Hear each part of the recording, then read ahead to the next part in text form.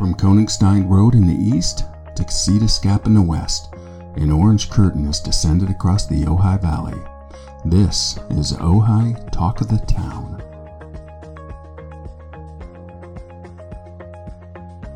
Hey everyone, it's Brett Bredigan, editor of your Ojai magazines, the monthly and quarterly. In this episode, our guest is Mike Milano, the documentary filmmaker of Burning Ojai, which appeared on HBO last year, and also his most recent documentary, which was a feature by Peter Deneen in the current issue of Ojai Quarterly called 137 Shots, an astonishing account of a tragic day in 2012 in which a 23-mile, 23-minute car chase ended tragically. Thanks, Mike. I've really been keen to have you on the podcast because your project 137 Shots is coming out, and it just so happens today, May 25th, when we're recording this, a couple years ago, a very tumultuous event happened, which plays much into this project with George Floyd being killed in that tragic way, and all the waves of protests that came out of that. Absolutely. Well, first, thank you for having me. It's an honor to be the Ojai magazine, especially with the great history of artists in Ojai, to be sort of counted amongst them. And George Floyd certainly weighed into the final cut of the piece. In fact, the film was done and ready to come out. And George Floyd was killed, and we had to sort of pull back the reins and think, how do we include this? You know, in a sensitive way. Exactly. And was it even that summer when the film was first slated to come out, was the piece too much to even throw into that cauldron of protest that was going on in America? So we had to think about that. Feeling like it's fuel on the fire. Exactly, yeah. And we ultimately decided to take another year and figure out how to include that context. And as an artist, the thing I learned is time is always a great resource. And we were able to go back in and make the film better, including that. Well, I think the timing is, it's always going to be good for projects of this nature. This is very much of, people against the system and the forces larger than us, and just this sense of helplessness sometimes, I feel. There's never going to be a time when these aren't relevant issues. Absolutely. It's as evergreen as it gets, to use a journalism term. And really, though, the film is America's story in a way, one of America's story dealing with race and class and power and institutions. So in hindsight, a few months here or there on the release made no difference. Yeah. Well, tell me about getting this project. This incident happened back in 2012. Correct. Is that right? Yeah. So maybe just set up a little bit about that and about, the tragedy of it, just a backfiring tailpipe and what ensued from that.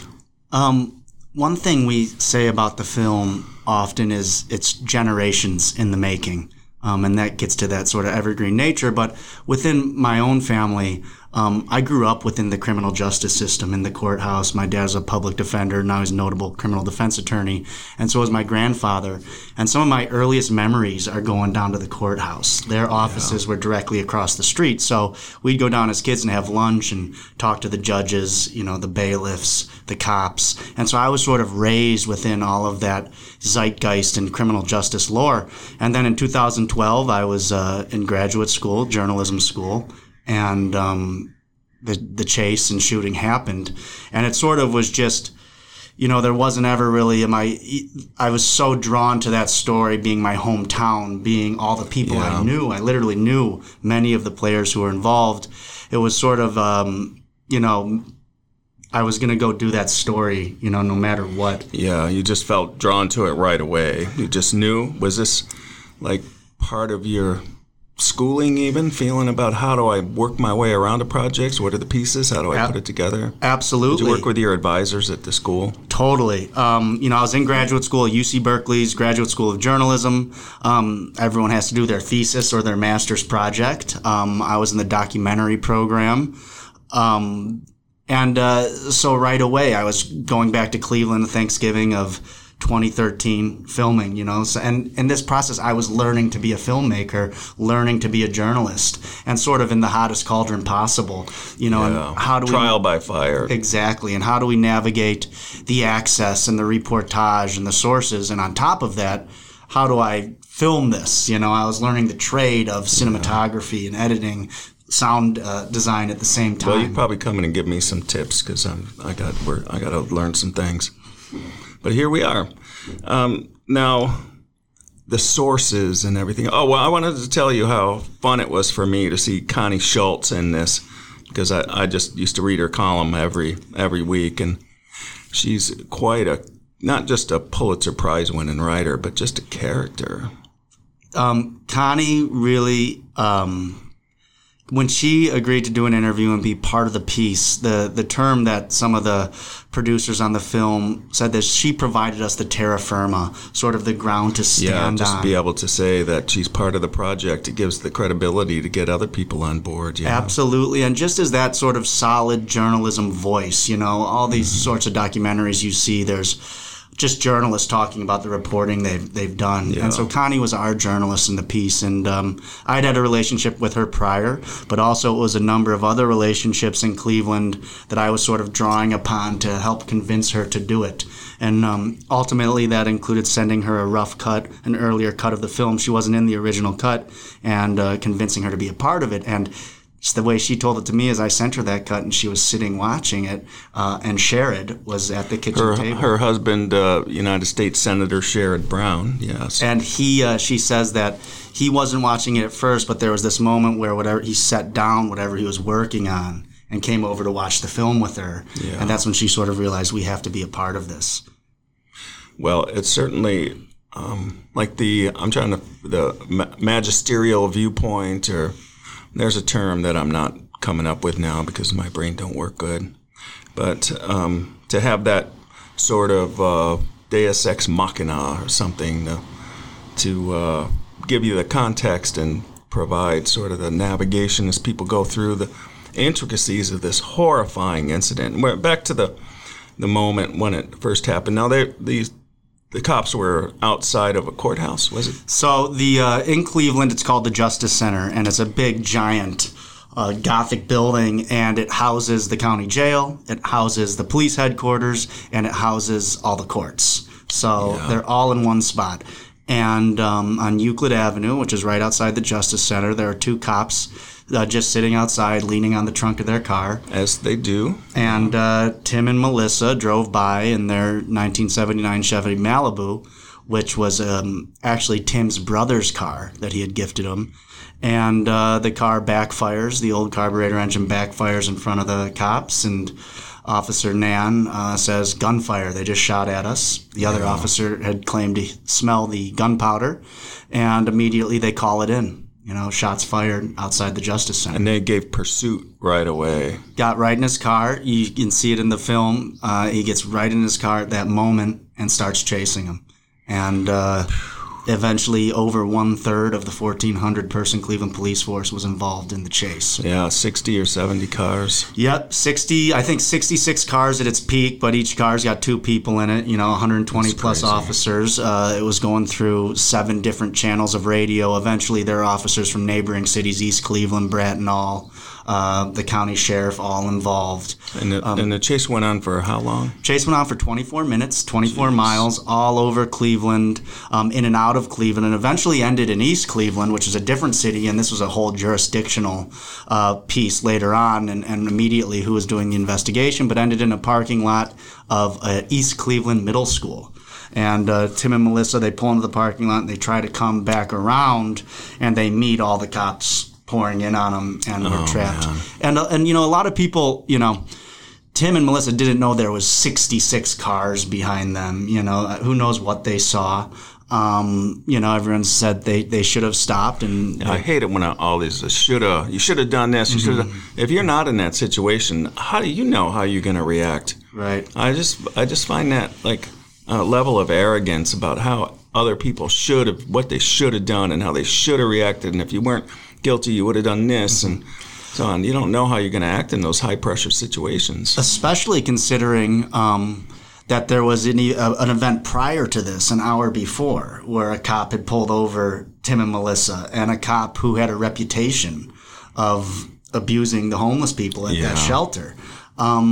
So we don't know what happened there. We know that officer lied about it during multiple interviews until they called him out because you could see them on the surveillance camera. So we don't know what if had happened prior. And how vulnerable they were feeling. Absolutely, yeah. I mean, Mansfield Frazier, who passed away right before the film came out, he said they didn't stop because they wanted to live for another 23 minutes. Yeah. They probably had some sense that was it. Yeah. So just all around tragic incident, but really like the 137 shots and eventually what we're leaving out here is one of the officers, they meet him in the school parking lot and 13 officers are firing into the car. And each of those multiple angles. Exactly. They're pretty much in a circle around the car, and the officers think they're being shot at by the people in the car when it's really the officers. It's a friendly fire. Exactly. It's a crossfire situation, and then it finally comes to an end when one officer, Michael Brillo, jumps upon the hood of the car and fires the final 15 shots straight down through the windshield to sort of put an end to it. He fired 49 bullets total, the 50th bullet. Well, I definitely want to talk about him because he's another one that you see this horrible incident, but you also see several things. One, the PTSD of his service in Iraq, was it Afghanistan? Yeah, it was Iraq. And just the blue wall of how it just goes up and it's just like shuts everything else down. There's no room for understanding the complexities of what happened, and it's just really complicated and tragic from all angles. So that's what is really separates this case from the countless other deaths at the hands of police. And I say, Brillo on top of that hood firing away, it's really the most warped representation of so many threads of American culture crisscrossing. Yes. Whether it is the police culture, whether it's, the veterans on the force, whether it's sort of this obsession or really just over tolerance of violence in American culture, eventually leading into how the courts handle it. So we were able to unpack so much culturally from this one instance. Yeah, it was a great entry point to all these reflections and insights. Very discomforting light on American culture. And we were really able to examine the courts, the cops, the unions, the veterans, and sort of the larger war culture in America. And it's really, and when we say generations in the making, it isn't just the access that took generations to garner. The circumstances of the Russell and Williams family were generations in the making. Michael Brillo, the main cop, third generation veteran, generations in the making. Same with the prosecutors that go way back. Tim McGinty, the prosecutor who had heroes in the DA office for generations prior. So it really, when we talk about evergreen and timeless stories, this is the one, Well, you must have known it right away, huh?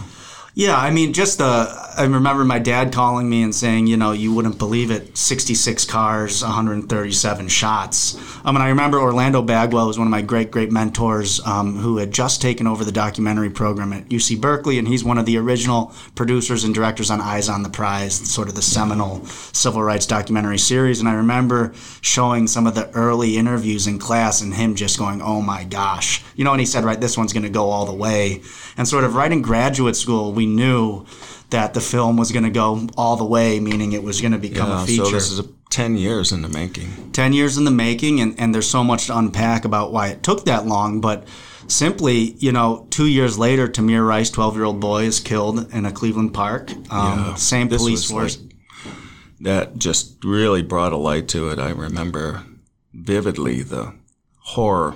And in the context of this incident, it just happened before. It just had happened. So it's the same prosecutors, the same union boss. It's, of course, the same surrounding community. So it's all of the intensity around just got cranked up to the nth degree, as if it could have been more intense than the 137 shots incident.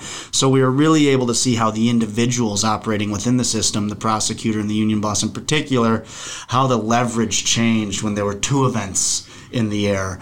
So waiting for those two cases to sort of come to a conclusion, and the Tamir Rice still hasn't totally come to a conclusion.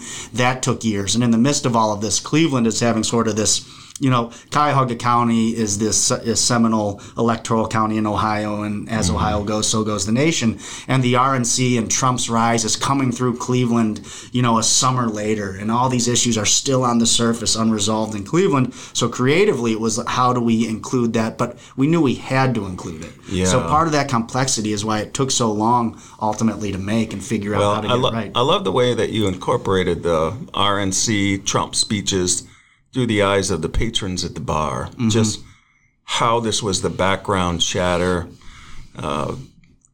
just what people, the vibe, the zeitgeist of that moment, really, you could see everything coming together. Right, and we might be jumping ahead with your questions, but just unpack that moment a little bit. Cornel West was speaking the same day. So you had these... Oh, I'd asked if there were that... Yeah. Because it seemed so tidy, like...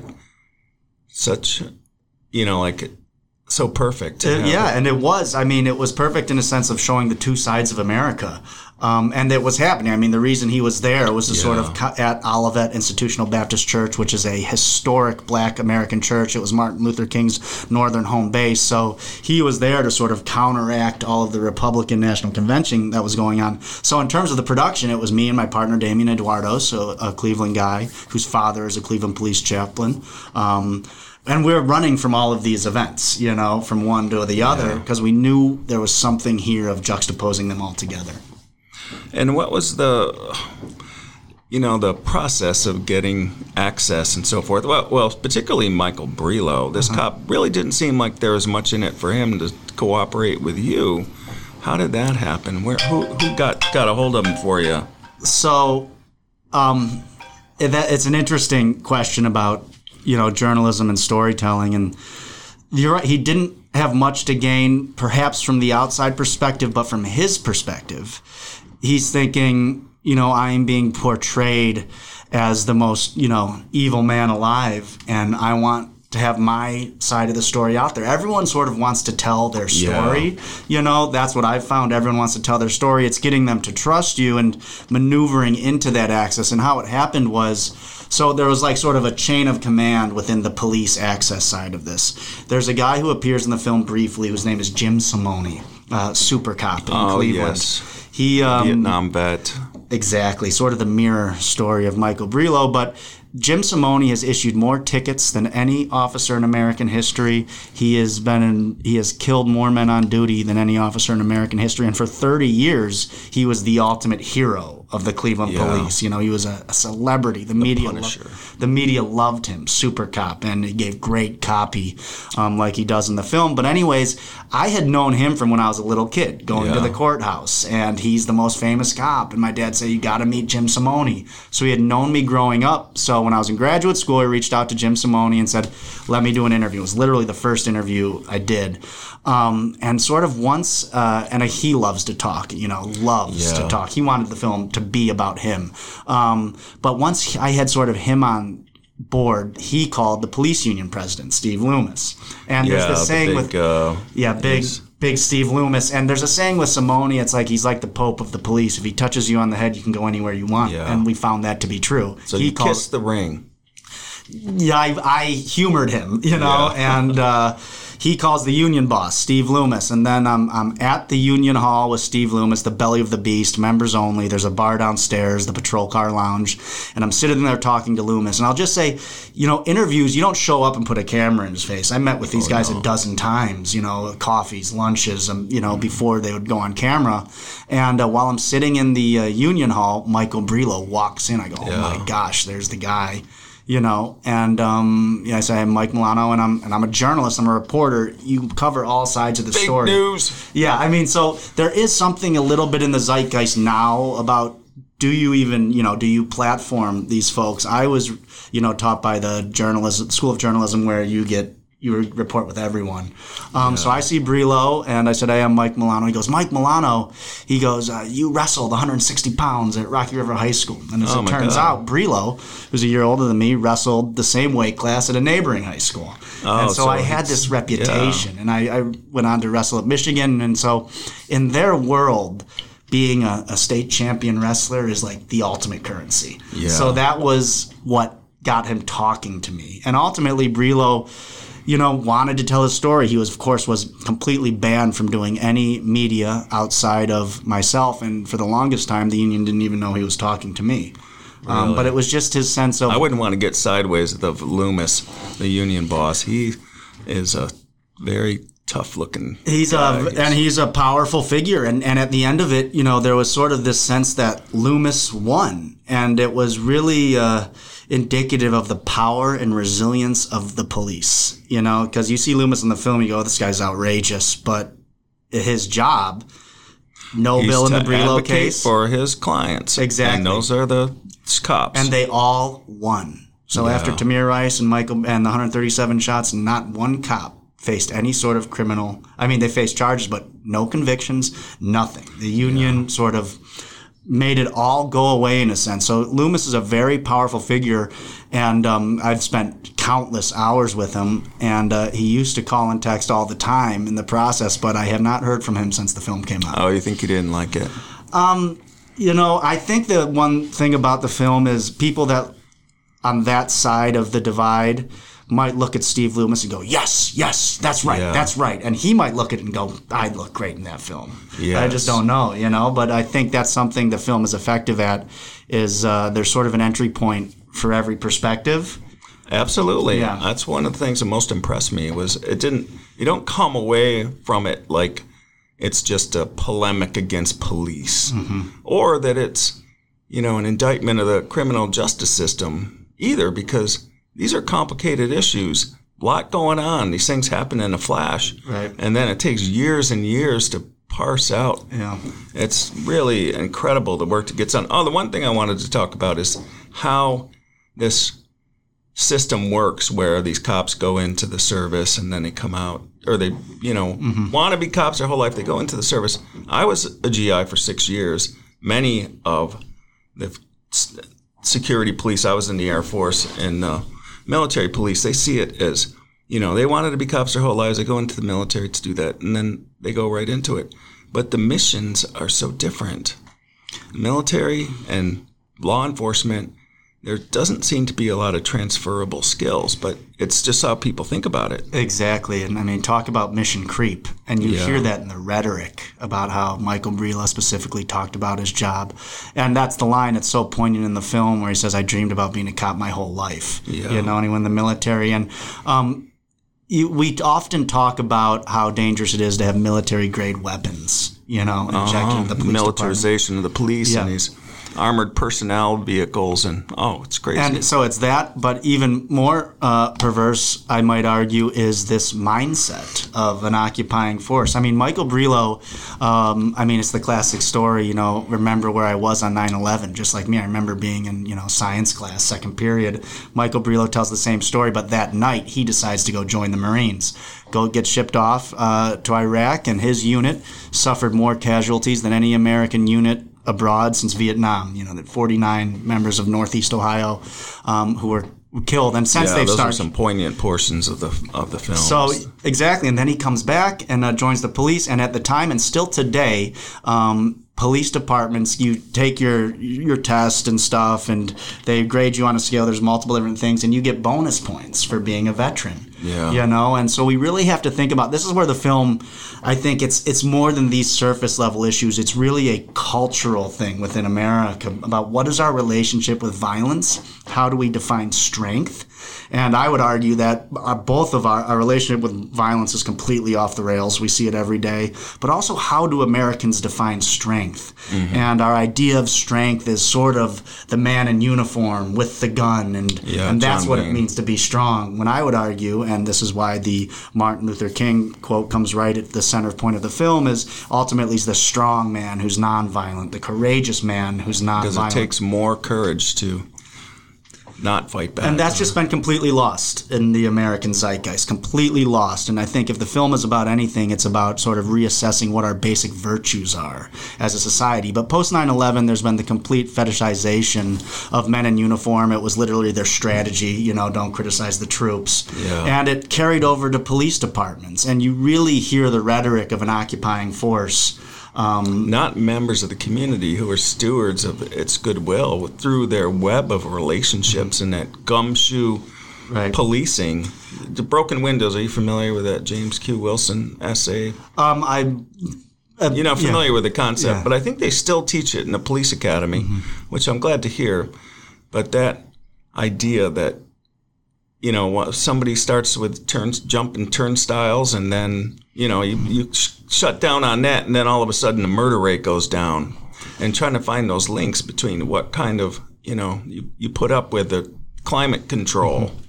And the cops seem to have, I think that military background is really at the root of much of it. I think it's creeping into every section of American culture, this militarization, and I don't know how we put the brakes on it, but just specifically with the police, it comes right from Brelo's mouth. The police it's his last lines in the film. The police are trying to become paramilitary. In Iraq, I was trained to push through the enemy. That's the reason he jumped on the hood. So everybody's an enemy. Yeah, he's literally citing his training to push through the enemy in his final lines of the film, and we really just have to think about what that means, for the police to be acting in that way. To be just antagonistic with the very people that they're supposed to be helping and protecting and serving. Exactly. And again, I think the film, there's deeper virtues of American culture at play here that we've sort of lost track of. And that's the Cornel West scene juxtaposed to Trump. I mean, integrity, honesty, decency, and courage. And what does that mean in light of today's culture and in light of the police specifically? And just in terms of some of the legwork, the reporting legwork, in the film, you see the interrogations of the officers. It's the whole first third of the film is their interrogations with the Bureau of Criminal Investigation. And there are over 150 of those that we went through. Yeah, there's a lot of tape. You watched a lot of tape, huh? Years and years of watching that tape. But the thing that really shone through is there is a real lack of honesty, integrity, character, courage. I mean, when you start unpacking all of those and their statements against one of each other, there's just like anything goes. Say anything. And you even see the attorney nudging them, say this. And to see it so clearly like that, again, it takes an instance where there's 200 officers involved to make it crystal clear. That was incredible. So that's as we were realizing, what is this film really about? It was sort of became, because it's so much deeper than the police. It goes, what are our basic virtues of society in relation to strength, in relation to violence? And the truth and the honesty. Exactly. Because it's easy if it's just one or two cops to get their story straight. But when you have that many, it's going to get complicated. That's what made it. There were a few cops police that gave indicting testimony against Brelo. And I thought that took a particular form of courage, even though it was probably getting some kind of a deal to get their own asses off the line. But if they just would have held, it wouldn't have made any difference anyway. But what happened to those cops after the Absolutely. After so there was one, actually, just one, Brian Sobolik, who was given immunity to testify. And he was culturally blackballed. I met with him a few times at the Red Lantern Bar in Camps Corner, which is the near west side Irish Catholic stronghold of Cleveland. And he was telling me how, no one will talk to me. All the cops hate me, Yeah. So he's still on the force. He did get his job back. He was fired, and he was one of the guys who got his job back. And I believe he's still on the force. Now, I haven't talked to him in a number of years, but I would assume he's still on the force. Yeah. Mm-hmm. But he faced tremendous blowback. Like locker room fights type stuff. Oh, yeah, I'm sure. Mm-hmm. Very much like NYPD Blue with Sipowicz and such. I just, that I'm trying to think of that. There was a section in Thin Blue Line where they're just talking about how they got to have each other's backs or everything's going to fall apart. And they go into the jobs with that mentality, and it just takes one little incident, and then it's just piles up. And your project, 137 shots, just lays it all out in all its glory because there's so many people involved in this incident. I mean... Yeah, that's what makes it sort of truly unique to put all of this on display. I mean, as, you know, we started working on this film in 2012, 2013, and there were the waves of the Ferguson summer, the George Floyd summer, countless killings in the midst of all of it. And one, as just a reporter, I was like, oh my gosh, our story speaks to all of this, and just having the discipline to hold back until it was ready. But also, there's something about the 137 shots that sort of, as you're saying, lays it bare in a way that, you know, one or two officers incident doesn't lay it bare in the same way. Rashomon. Exactly. So we sort of knew we had the one because of that. And what I mean by that is we had the one to really make it indisputable. You know, undeniable what was happening here culturally. And I think that what the film does effectively, because there's an entry point for every perspective, and because it goes from just reportage to art on an emotional level, is even if you're Michael Brelo's family, by the end of that film, you got a pit in your stomach. Yes. You know, when you see all the officers talking and contradicting. If he had to take that moment back, do you think he would have done the same thing? No, I don't think he would have done the same thing. He talks about it, how he relives it every time he goes about to go to sleep. It's just there he is back at that moment. The trauma of that. Actually, I take that back. He probably would have done the same thing because he wasn't consciously, this was his subconscious cultural training that led him to the hood of that car. It was generations of, sort of indoctrination that put him on the hood of the car. He wasn't thinking about it. He didn't have a choice. Which reflex. Exactly. He didn't have a choice. Now, there was always this process of, as we were, spending time with Brelo, like, by the end of this, could he have the awakening and be the one who's like, everything I learned was wrong, and I'm anti-police and anti-violence, and we got to fix this, America. And wake up. And there were sometimes, like, I used to describe it as the sun breaking through the clouds, where it's like you could almost see his brain heading in that direction, but in the end, the clouds closed in, and it was never that. It was always just the absolute police dogma, and it speaks to how powerful the indoctrination is, that everything he went through, he still didn't have the strength at the end to say, maybe everything I believed my whole life was backwards, and it's wrecked me, as a person, it's wrecked my family, but he couldn't get there because it's really ingrained in his sort of cultural DNA. But it's half of America. It's a band of brothers and sisters, and that, the tribal aspect. If he steps out of that, he's going to be all on his own. Like exactly. That got the immunity to testify. And like his family too, and I was around with his family. We had an interview with his dad, which was just so inflammatory we couldn't even put it in. Whoa. But he'd be turning on his family. He's a third generation cop. He couldn't break out of that. And Brelo, what I say is, like, they're all. This used to be in the treatment. The last line, they're all Brelos. I was raised in this community. It's part of the reason I was able to do it. I know it so access. Well. Exactly. Yeah. I'm near West Side. I grew up a few blocks from where Brelo lives. Again, my grandmother was a custodian in the Justice Center. We're all Irish, not Catholic. But, grew up within that community. So I know these guys. And the way Brelo thinks and acts is not unique. It's the norm in that community.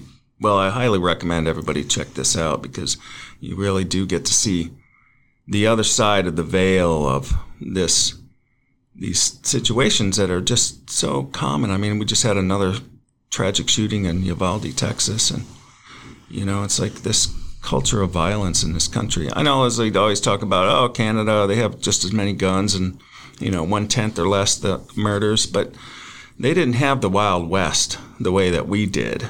They had Mounties were the first people into their frontier areas. So there was law enforcement there before there were settlers. So that rough justice that goes on in this country. And every one of these crimes is a form of justice. People feel they're meting out justice. It isn't just random sociopaths that are just killing people. It's people who feel aggrieved and they want to get even. Mm-hmm. And even in this situation, he felt like even if these people didn't shoot at him, they're running away. They were evading, and there's got to be consequences for that. Absolutely. It's just if they had complied, it wouldn't have happened. That's what you'll hear, and it's, I guess we don't know penalty. That, for exactly. one thing. Counterfactuals are a waste of time. Absolutely. But you're really hitting it on the head that it's an American cultural thing. and what is strength. But also there's another aspect in here beyond just, what is strength. It's the police have really always enforced a class divide, a racial divide in America. And, all cops are Irish. That's how really so much of the support amongst the police, especially sort of amongst the far right wing, and this is subliminal, they'll never say it, but the police are the one enforcing that class divide. And it's not the shootings that, they're so egregious and they get the headlines, but every day cops are issuing tickets to poor people, putting them in the system. And once you get caught up in the grinding gears of the criminal justice system. Well, there's another documentary there, is how expensive it is to be poor. Because you've got, these mandatory counseling sessions, $135 here. And it's just like the fines and how it compounds if you don't pay, and you never get out of the system. The South Carolina shooting, and I apologize that I'm not remembering the victim's name as he was running away. Walter Scott. He had overdue child payments, alimony, and he was afraid to go back into prison. So again, it's this every day issuing tickets to poor people, filling the prisons, that is the class divide, the racial divide in America. And so there's the consent decrees. I think there were 36 consent decrees during the Obama-Holder administration. And the Ferguson one in particular really highlighted how essentially the police and the courts are drive the revenue to run the city, Especially in Ferguson, it was like one of those speed trap type. Absolutely, yeah. But I'd argue that's every city. I mean, I go down to the Justice Center and the county jail. It's just filled with poor people who couldn't pay their tickets, who got caught up in something. So we really have to look at that. And that's what the cops are really doing. They're enforcing this class divide. They always have been. And that's not to say there aren't good cops out there doing good work. Of course there are. They all do it for even the worst cops are doing it for the right reasons, or at least they start out that way. Well, and it's just, again, it's like, I say Michael Brillo never had a choice. It's how you're right. It's how we are indoctrinated in America. It's generations in the making, and people just feel in their hearts that this is just who they should be. I don't even think there's that much, intellectual, self-examination happening. It's just how we're raising men in America. No, I think they'd be afraid to do that if they start picking at the scabs. Yeah, and hopefully that's what the film does. Yeah. We always used to say that this film is aimed at red state America. We don't need to convince, the people on not singing to the choir. Exactly, but there's something that the film does where, because it is really a really cinematic and narrative film, and it's really a good piece of art. Podcasts, panels, I often say, they're not going to change anyone's heart and soul. That's what art does. It hits you in the gut. So our film was always, well, if we can, Trojan horse people in with the tools of cinema and narrative, we can hit them in the gut in a way that might move them off, change their minds a little bit. I think that's how it happens. Just so gradually people don't even realize that they're reflecting on things that were just, they didn't even Absolutely. question. And that's the film. It's, oh my gosh, I know Michael Brillo. I know 10 guys like Michael Brillo. I know, my cousins. Yeah. And my brother's a cop. Maybe that isn't... Maybe we should think about these things, and so that's how you just inch people along and progress can be made, hopefully, and that was ultimately the goal of the piece. Yeah, well, I wonder if when you were doing your research and so on, there must have been ideas or programs or something about reforming the police and the culture and, the criminal justice system. How do we get beyond these well-etched grooves that we have? How do we start over? Is there any programs out there that are interesting? It's going to be really hard, again, because one of my theses is that policing is the most entrenched and resilient of all American institutions. And you look at us, the American institutions sort of crumble, at least metaphorically, one by one. The police, again, after the Ferguson summer, after the George Floyd summer, are just as strong as ever. The rhetoric, law and order rhetoric, the crime spree. They might even feel emboldened. Exactly. I saw that happen, after the Ferguson summer, and that wave sort of receded and nothing had happened to the police, and this is through Steve Loomis. I see him. He was the most powerful actor in all of this because the cops always win. And then with the election of Donald Trump, and again, I would argue that Trump's the singular campaign issue was policing. Maybe not literally, but that's all it was race and police. And I was at the convention speech. It was all about the police. That's the scene in the bar. Yeah. So what they did is they consolidated power after Ferguson. They got more power. They pulled back every consent decree, the Sessions DOJ. So, and I've seen it happen again and again. So policing is so resilient, more resilient than any other American institution, I would argue. So to get to your point, it's going to be really hard to change. Mansfield Fraser, our amazing narrator of the film. The moral conscience of the film. Yeah, absolutely. His thing was, we just need to, there's simple ways to start. More women on the police force, more people coming from the communities. These are simple things that can be done, I think, to help curb some of what we're seeing, the idea of community policing, which they talk about in the film, but really not just as sort of lip service. We need to be going in and recruiting officers from the neighborhoods where they're meant to police, and more women. Like, there's data that says the more women on your police force, the less violent it is. Aside from that, again, we have a gun problem in America where there's 400 million guns, and so the police will always fall. And there's this interesting irony there. Loomis, the union boss, says, there's so many guns out there, what are we supposed to do? Yet at the same time, he's like the biggest gun advocate. Like, don't you dare curb our gun rights. So that's one thing. You pry it from my cold, dead Exactly. fingers. So one thing that would protect the police is less guns and gun regulation. But of course, there's this disconnect in the minds of, the right and the cops. It's astonishing. You look at the shooting in Uvalde. Some of the first statements from politicians are, we got to arm and train these teachers. Yeah. The only thing to stop a bad guy with a gun is a good guy with a nice speech and proper demeanor. It's just the most backwards, even just logically, to put more guns is the answer.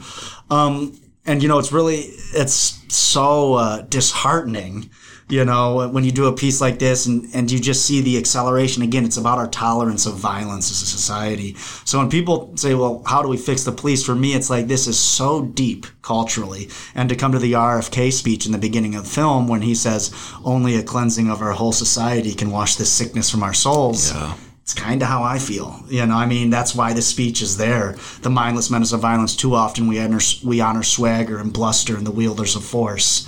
Those are the opening lines of the film.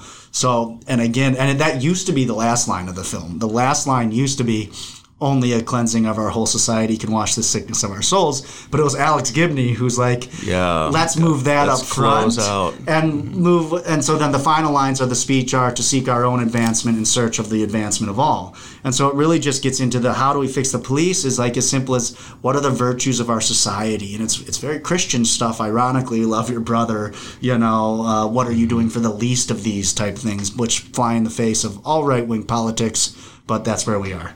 Yeah. Well, what now with this film? I know Netflix just released it May, whatever. Mm-hmm. Yeah, Netflix released it December 15th.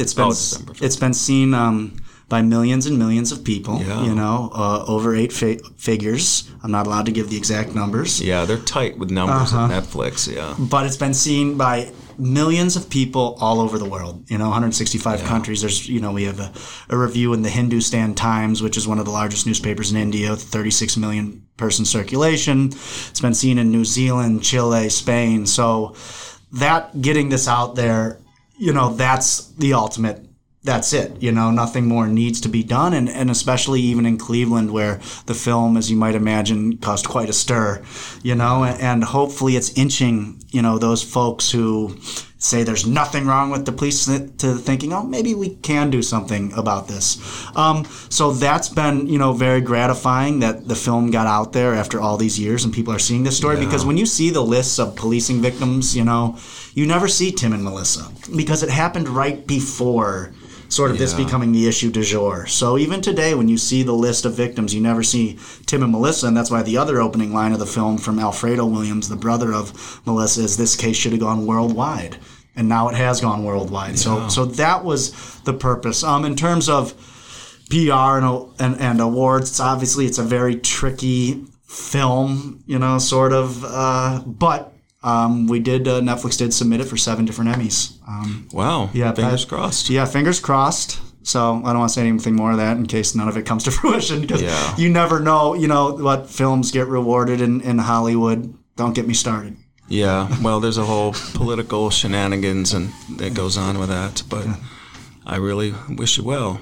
So while you were making this project, something happened about a month after you moved to Ojai. You want to tell us a little about that? Sure. So we moved to Ojai in early October of 2017, and baby on the way. And we were living in Berkeley, where all this started, at Berkeley, and needed more space and discovered Ojai through what I call the aligning of the stars, as many people describe their arrival in Ojai. And so we're working on a thing, and then December 4th, 2017, about a mile above our house, the Thomas Fire kicked off, and I was... Literally exploded, practically. Yep. I was hanging, I remember, I was on the roof hanging Christmas lights. I'm like, gosh, it sure is windy, Oh, man. It sure is windy, and then, within an hour or two of that, the flames were rolling over the ridge on our house. And, I'm a journalist, so I really have, had been following sort of the wildfire story, and a big thread of my journalism is, I think the biggest story is the environment, even bigger than the police. These are the two biggest stories, but the environment's even bigger. And this, a month before, 40 people had been killed in Sonoma County in a wildfire. Yes. So this is fresh on my mind. And I'm like, oh my, so we just, we see it coming, never forget it, grab the baby, run out of the house, and my neighbor Grab the baby, then the camera. Well, the thing is, I didn't grab the camera. I didn't have time. I didn't have time to grab the camera. That's why so much of that footage is cell phone footage. And what became the film Burning Ojai. But we ran out of the house. Didn't even have time. I couldn't find my wallet. Now that's partially because we had no time, and it's partially because I can never find my wallet. Yeah. But so we run out of the house, and with really the fire right behind us, and the streets backed up. There's horses on the loose. It was chaos, and there are many stories that are similar to mine. Everyone in Upper Ojai, pretty much. Yeah. But we were really sort of on the front line when the thing blew on the top of Koningsign. The only thing between that outlet or that telephone pole in our house is about an acre of just dry scrub at the time. So came right at our house. We get out of there. We end up in the Lemon Tree Hotel in Santa Barbara. It's raining ash. And we originally were told that our house was gone. A neighbor told they saw the flames, eating our house alive. But the fire department saved it. It's because we were the last fire hydrant on the street, and right next to Fire Station 20, they just pulled in there and saved our house. I think 3 of our 4 of our neighbors' houses burned down. So that happened. We get back to the house 2 weeks later. We're in Santa Barbara for a week. Various rumors, like everyone was dealing with, and sort of as the moment that we saw our house to survive, I'll still never forget this either. Being like, oh my gosh, it's there. Then sort of my filmmaking and journalism instincts, kicked right into gear. And I just started recording everything. And at the end of the street, I hadn't known any of my neighbors. I didn't know anyone in the community at that point. Yeah. But then at the end of our street Trauma bonds. Yes. And those are the strongest bonds. Yeah. My best friends in Ojai to this day, were because of that incident when we met. So at the end of our street is the relief station. And what we witnessed was really this beautiful coming together, of Which the community. you showed in the film, really. It made me proud of Ojai. Yeah, me too.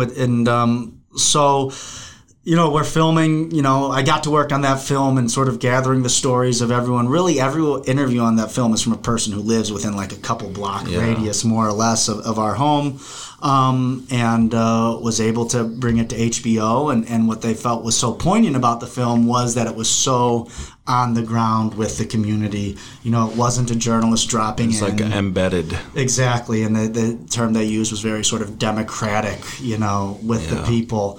And so I had, that came out in 2020, and that was sort of my first film to come out, but I had been working on this other film for years, so I had, it was just very an interesting time, and because it sort of had, I was so caught up with that one emotionally that we really put down 137 shots for about a year to complete that film. And I had another great editor here in Ojai named Sean Keenan who helped on it. Oh yeah, a number of community members who lent their footage because, of course, at the time everyone was making a fire film. Yeah. But we were eventually able to gather all that footage and really sort of make there are a lot of beautiful pieces, artist pieces about that fire, but I feel that film sort of really became the definitive archive. one. Yeah, exactly. And that's what a film is. And whether it's 137 shots or Burning Ojai it's a time capsule. Or a cultural document. Yes, we're storing a time and place, that's worth storing and remembering. And in today's day and age where the news cycle moves,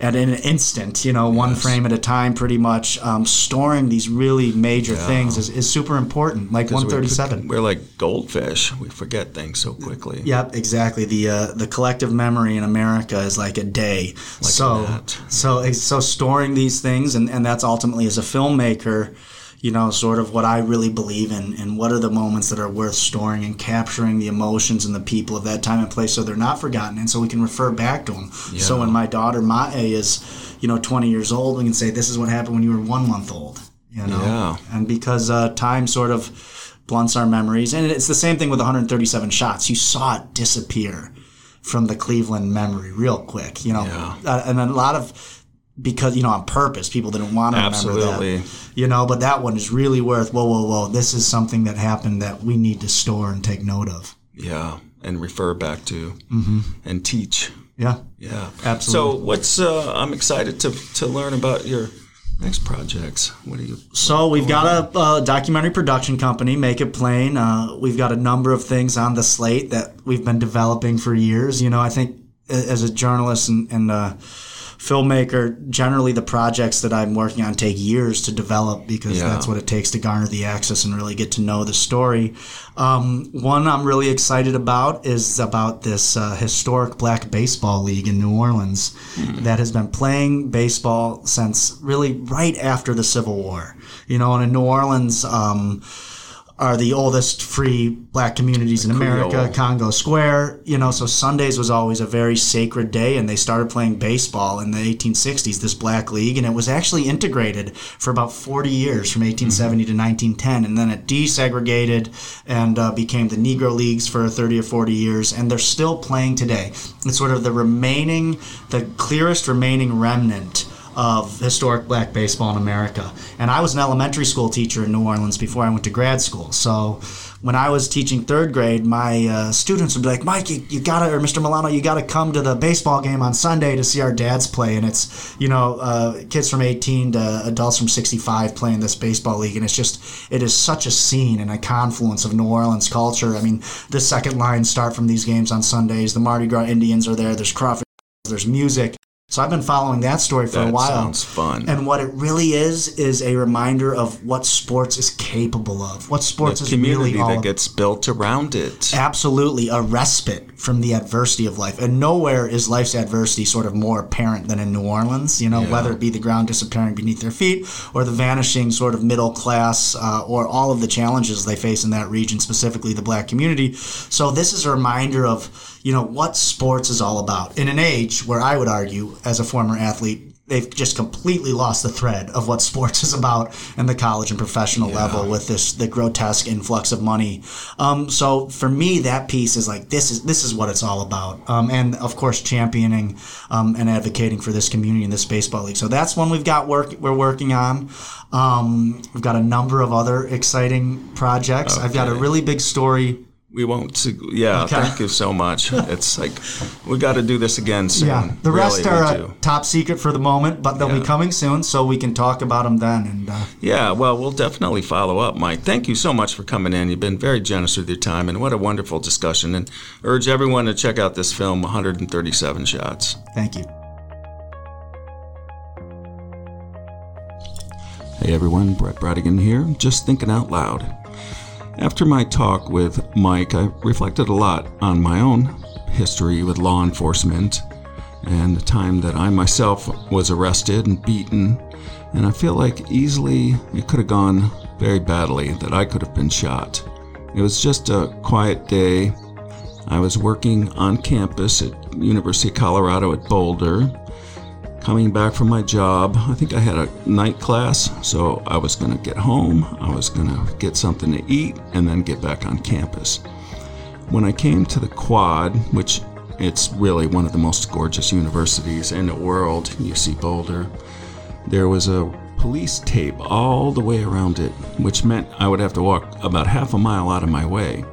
It had already been a long day, and I saw what was going on. They were playing Frisbee golf on the course, and they were like filming a commercial.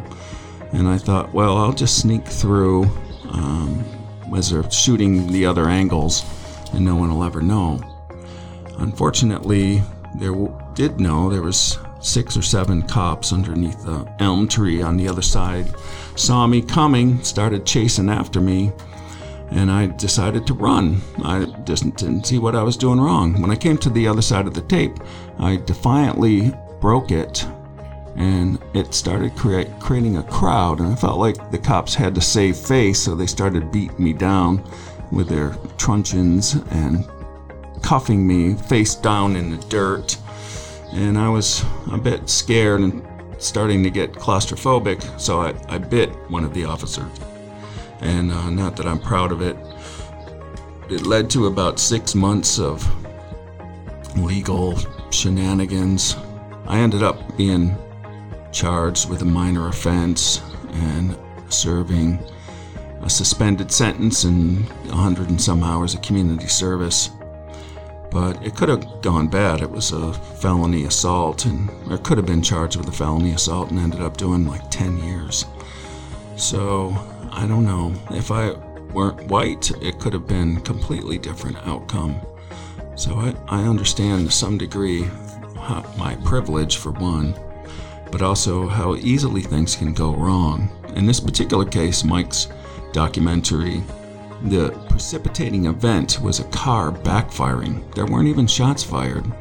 But because police is such a very anxious job, you never know where danger's going to come and from which direction, they reacted how they felt appropriately and started pursuing the vehicle. And it just didn't end well. In my situation, it did end well, because obviously I'm here talking to you. In any event, that's it. Brett Bradigan, just thinking out loud. And that's it for this episode. We'll keep an ear out for you.